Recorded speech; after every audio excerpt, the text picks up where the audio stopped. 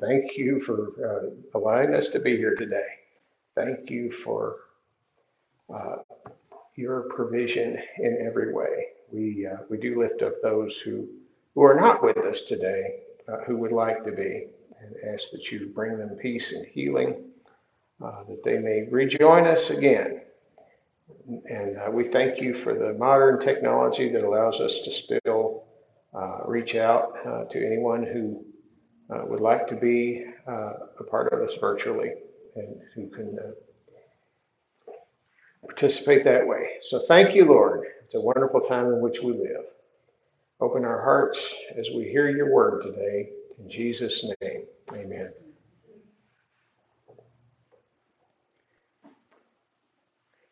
Somebody, I've heard this a few times, I guess, throughout my life, but it's a funny story. And it's a story about a rabbi and a priest who went fishing. And one day they invited a pastor friend to go with them fishing. And so they get out to the place where they're fishing, and they take the boat out a little ways from the shore, and they left their stuff on the shore. So a little ways in, the priest gets up, walks across the water, gets his lunch, and comes back to the boat. Well, the pastor's looking at that and thinking, I don't believe I saw what I just saw. How did he do that? I mean, are they even saved? Well, a few minutes later, the rabbi gets up, gets out of the boat, walks across the water, and gets his lunch, and comes back to the boat. And the pastor's going, okay, now if they can do it, I can do it. I'm not going to be shown up by these two guys. So he gets out of the boat, splash! He's in the water. And so the priest looks at the rabbi and says, do you think we should have told him about the rocks? Of course, we have that story, we have that joke because of what Jesus did. Jesus once walked on the water, and it's one of those miracles that even people who don't know a whole lot about the Bible have heard about. And you might even have heard, I've even heard people say something to the effect of, well, he thinks he walks on water.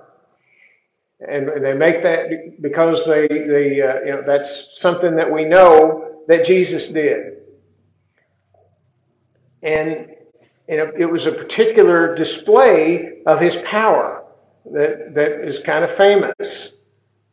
His disciples did many of the same miracles that Jesus did through God's power, of course. They cast out demons, they healed the sick, they raised the dead. But you don't hear about them walking on water. Well, that is except for Peter. You know, we think about Peter falling in, but he walked on water first. And Jesus called him out, and he came. And he actually did. In fact, we even have we talked last week about the food being multiplied. We even have examples in the Old Testament where that was done. The prophet Elisha did that. But this one thing, other than Peter getting out for a few minutes there with him, is a miracle that is unique to Jesus. And of course, Peter did that because Jesus was there and allowed him to do it. And when he took his eyes off of Jesus, that's when he had a problem. But why do we have this particular account of Jesus walking on the water in 3 of the 4 gospel accounts? There's clearly something that is important about this story that everybody felt they needed to repeat it, or Luke actually doesn't repeat it. It's in Matthew, it's in Mark, and it's in John. Well, clearly it shows his power over nature. Each author adds a little bit of detail to this account that helps us understand everything that was going on. John's account is the most brief, the one that we're going to look at today, because we've been studying the book of John this year. but it serves his purpose. And his purpose is a revelation of I am. As you remember from what we've been studying, Jesus has just fed 5,000 people using a kid's lunch. And John gives us details that complete the story that we know. That's where we learn about where the 5 loaves and the 2 fish came from. He also lets us in on what Jesus was doing, that Jesus had a greater purpose. And as we continue on through chapter 6, we'll finalize or help to see what Jesus was doing. When Jesus multiplied, we talked about it last week, when he multiplied the bread and fish there, it says in verse 4, because the Passover was coming, so Jesus did this, because he is about to give a long-running lesson that's going to spread over some time here about himself as the Passover sacrifice, himself as the bread of life. So John kind of lets us in on that, and this water walking incident almost seems like kind of like a bridge from one part of the lesson to the other. But John records it in order to once again reveal a facet of who Jesus is. It's also recorded, as we've said, in Matthew chapter 14, in Mark chapter 6. John's a little bit short on detail here. Get used to my papers being this way.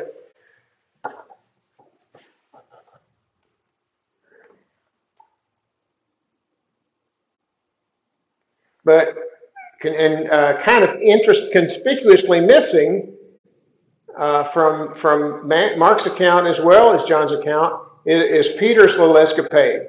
But that's because John is doing something different here. That's already been written down. He's doing something different. He's providing just enough for us to understand what's going on, and so that we can see who Jesus is. It's almost like a bridge taking us to the next thing, the next part of Jesus' lesson. But yet not missing the opportunity to show us once again Jesus' power over nature and seemingly even over the laws of physics. So let's go ahead and read from chapter 6. I'm just going to read verses 15 through 21. So Jesus, aware that they were intending to come and take him by force to make him king, withdrew to the mountain by himself alone. Now when evening came, his disciples went down to the sea, and after getting into a boat,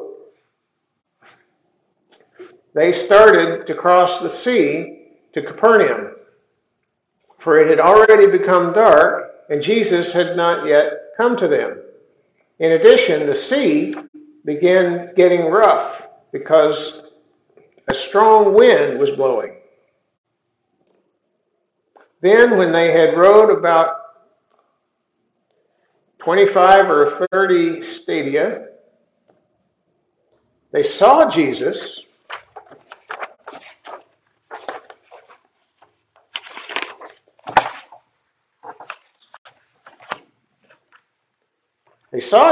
walking on the sea and coming near the boat, and they were frightened. But he said to them, "It is I. Do not be afraid."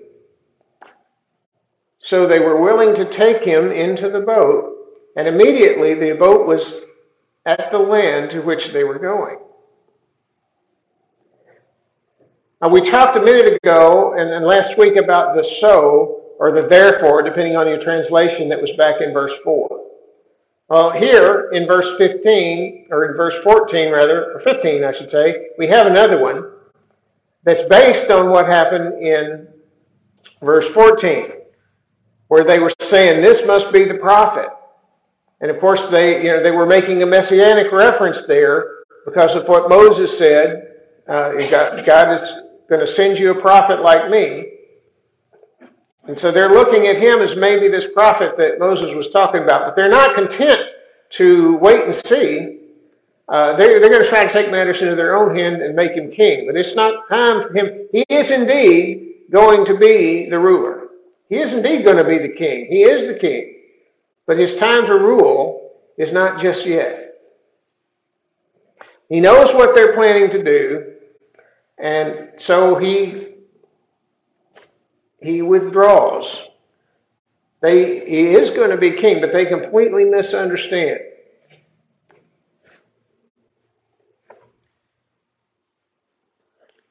That in order for him to do what he needs to do, he's not going to become their immediate ruler.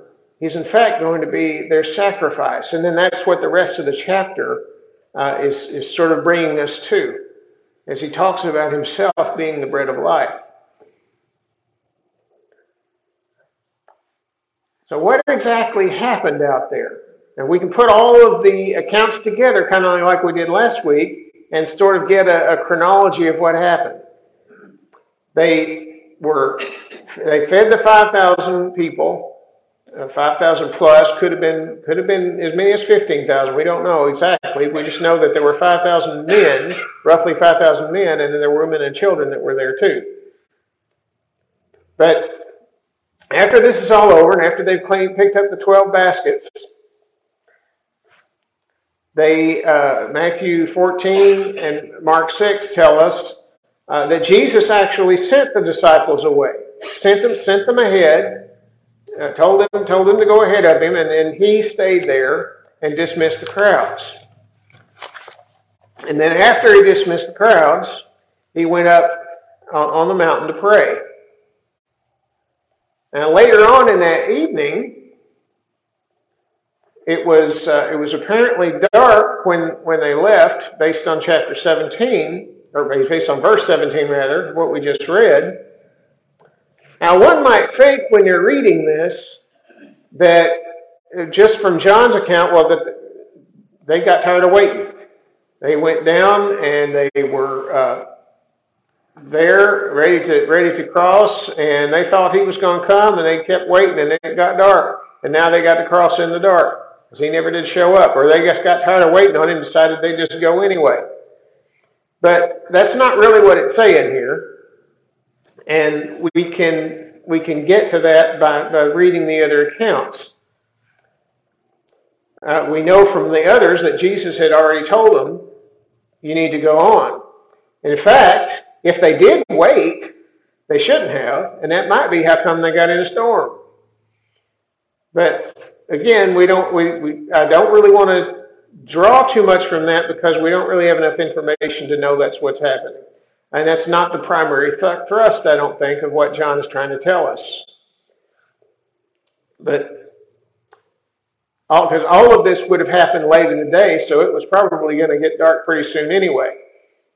But this wind blew in, or this storm blew in, and they kept going. They launched out, they kept going, and they were about 3 or 4 miles out in the middle of the lake when Jesus sees them. And it was about 3 to 6, the fourth watch of the night. It had been about 3 to 6 o'clock in the morning.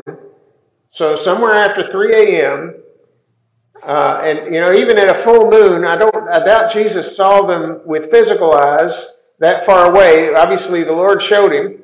Of course, He is the Lord, but the Father showed him, the Holy Spirit showed him that they were out here struggling. And so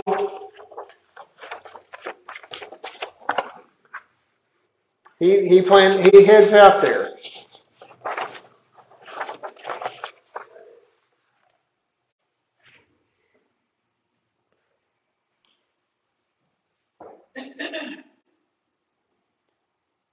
And the interesting thing about it is, as he's walking out there, now this is not a short walk. We've already said it's 3 or 4 miles from where they are, and it's the wind's blowing, but Jesus is just taking a stroll out to where they're at. I guess it would be kind of scary if you saw that.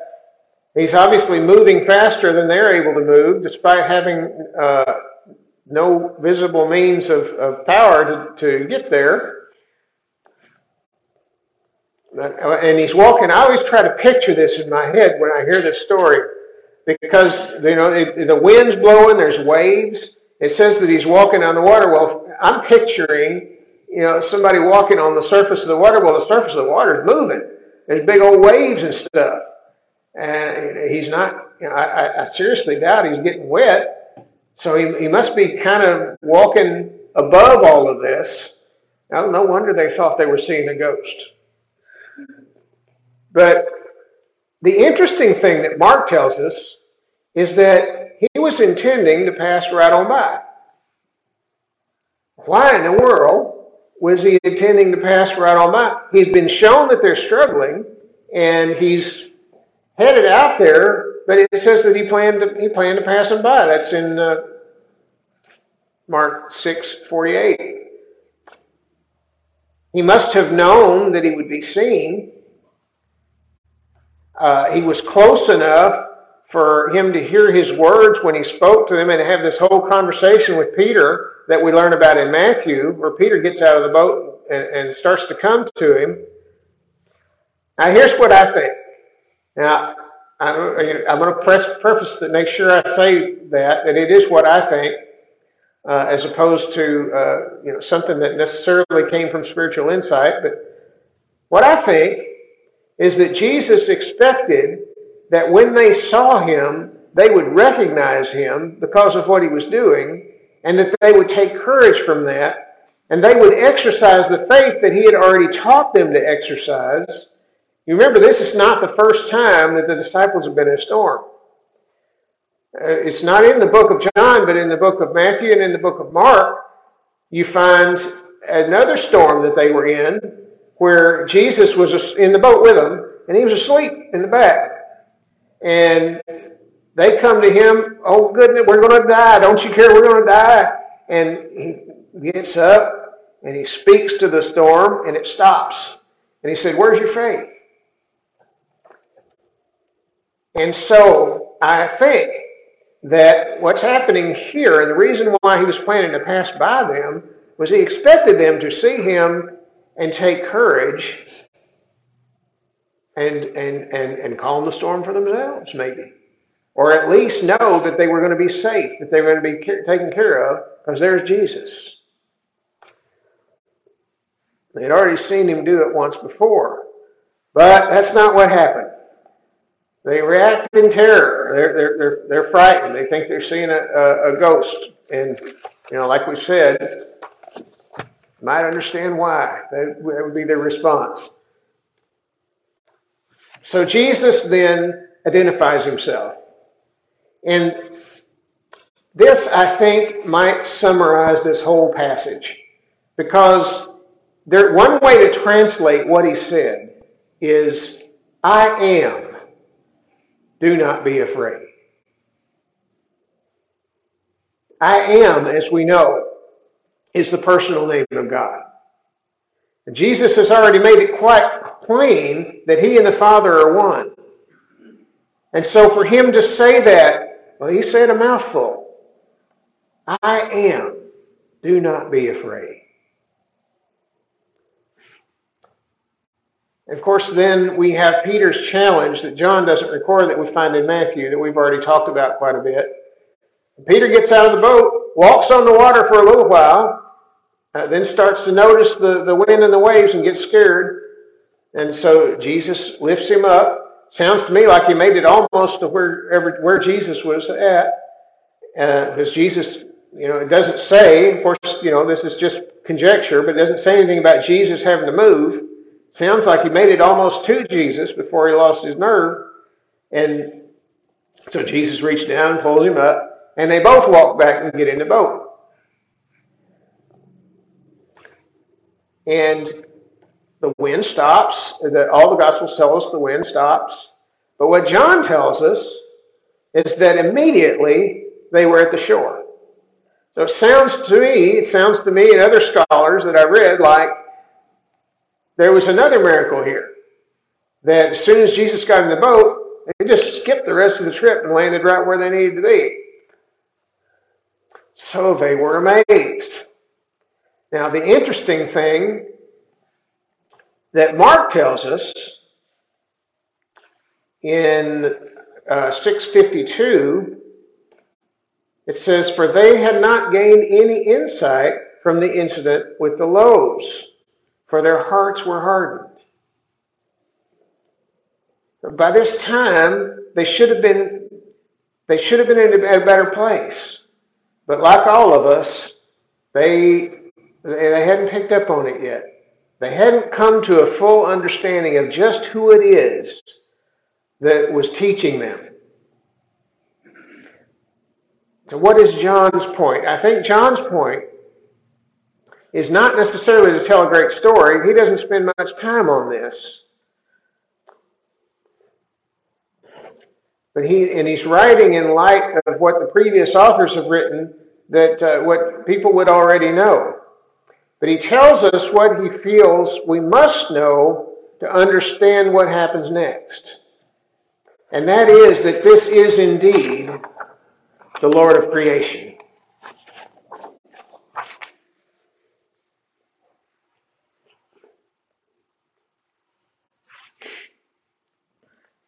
It puts further emphasis on who Jesus is.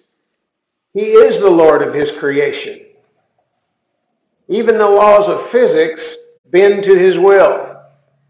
Or either that, or as some have speculated, and what I personally think, he simply employed laws that are beyond our understanding, things that we don't know about, in order to do what he did.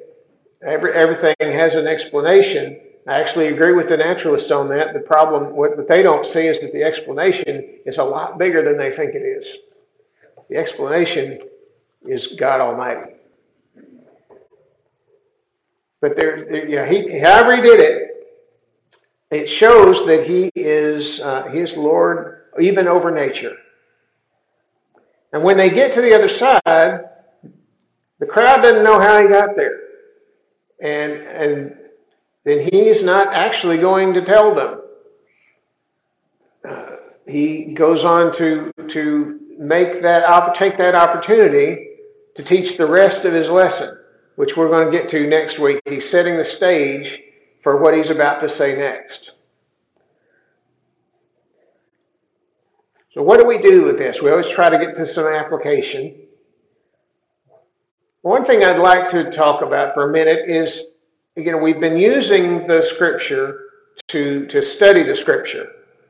And we've been looking at different references to see how they fit together. We continue on from last week.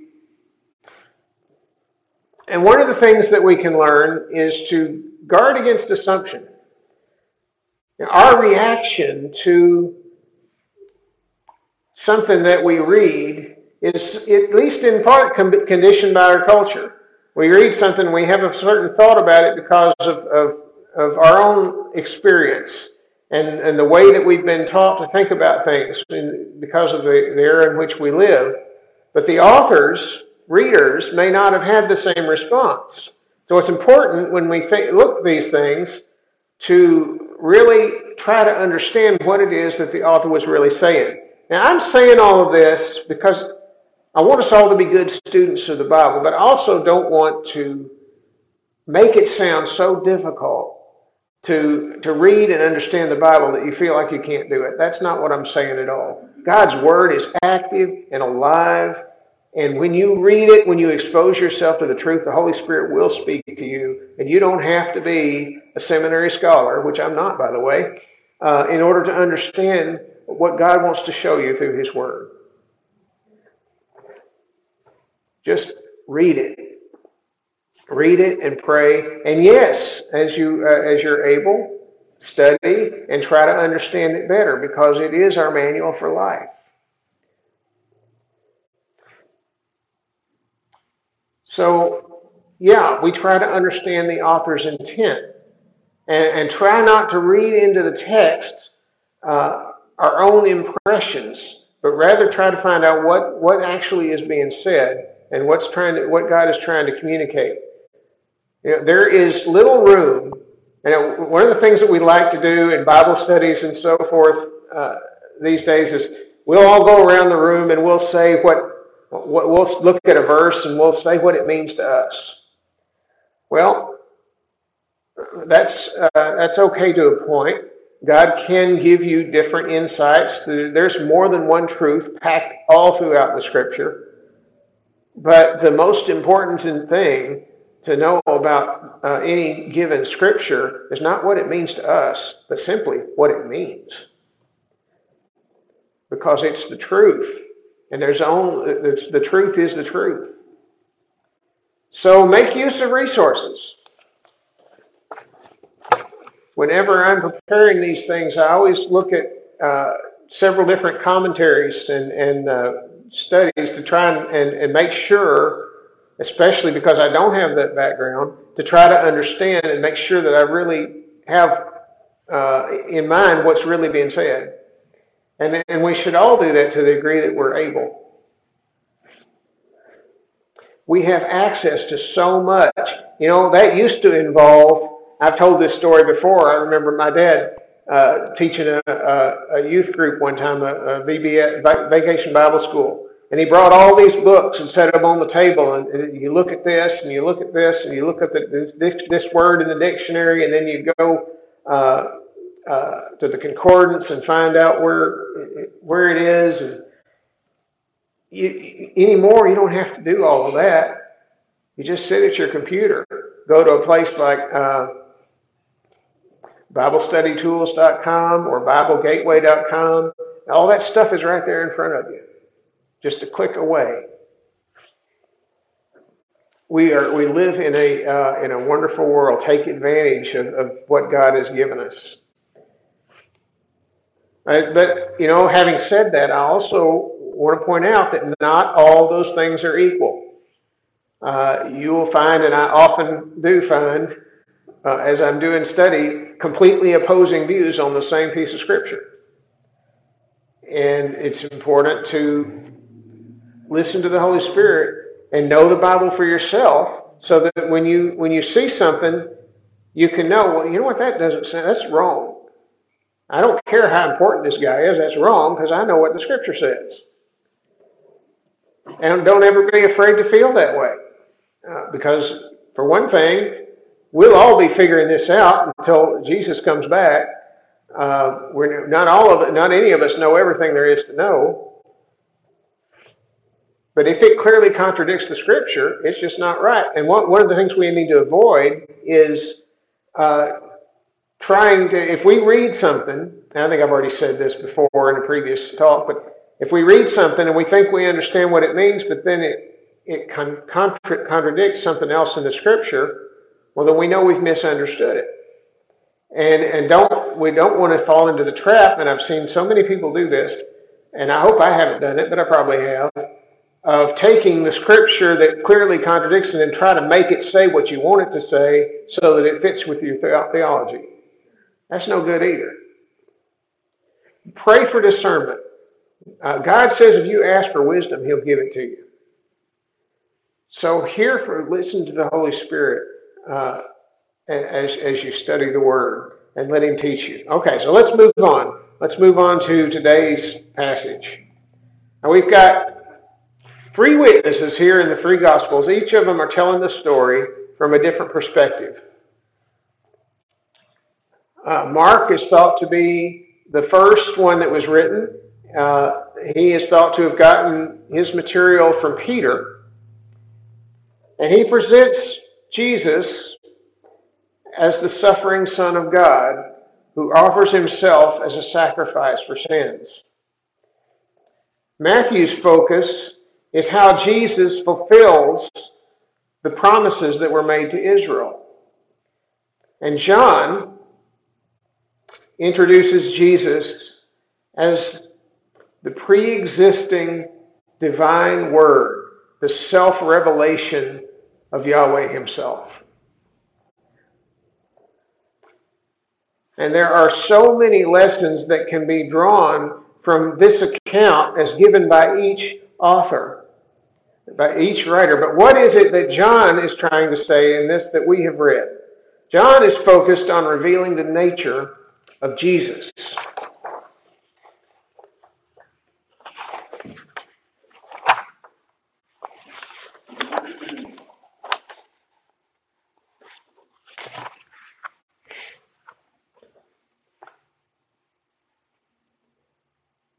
He is in this section that we call chapter 6. That got added in later. They didn't put chapters in their verses in their letters that they wrote.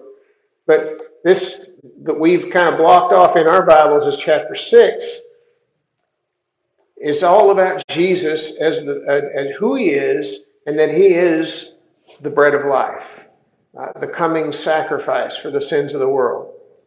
And this part is simply emphasizing his divine nature, that he is in fact who he claims to be. So much so that he has power even over the elements. He is the Lord of the land and the sea. But it is also possible to find truth beyond the primary content, as long as it doesn't as long as it does not contradict anything else. We can find additional truths here. We know from the other accounts that Jesus sent the disciples ahead, and it is entirely possible, though it doesn't say this, and we shouldn't use this scripture to teach this necessarily, but it's entirely possible that their delay in doing what he told them to do caused them to run into this storm. And we don't know this, but there's certainly a lesson there to do what God says and do it now. We do know that the storm came. Now, whether the disciples delayed or not, we do know that they were obeying God. They were doing what he told them to do, and yet they still ran into trouble. God never promised us a smooth sailing all the way from one side to the other. Storms happen as part of nature, as part of the world that we live in. We're going to hit those things in life that try to take us down, that try to take us under, like what we saw in Sunday school today. But Jesus is able to calm the storm.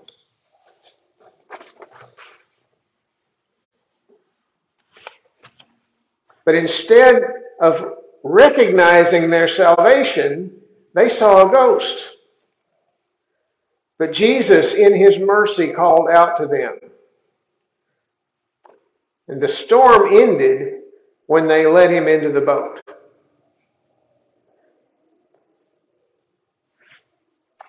And so the next lesson is, we can't reach the other side without him. They had been struggling, they had been rowing probably for several hours, and they weren't making a lot of headway. They're still out there in the middle of the water. When Jesus got into the boat, though, immediately they reached the other side. Jesus is the source of life. Jesus is the means of salvation. Jesus is the only one who can take us where we need to go. And so, finally, let him in. Here we are dealing with Jesus' disciples. And it's not that they didn't believe, although they still didn't understand. We learned that throughout the scripture. They still really didn't have a complete understanding. But they had accepted him, and they were allowing him to teach them. They were following him. They'd already been out and done things in his name. So we can easily compare them to the church today. And the struggles that we go through and that we will go through. And so we don't we want to never forget why it is that we're here and who it is that we serve. What we are doing here is meaningless without Him.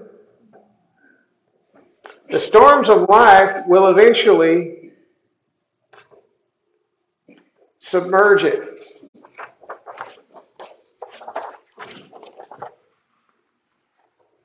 And what good is it if we helped a few people along the way, but we never gave them the key to true life?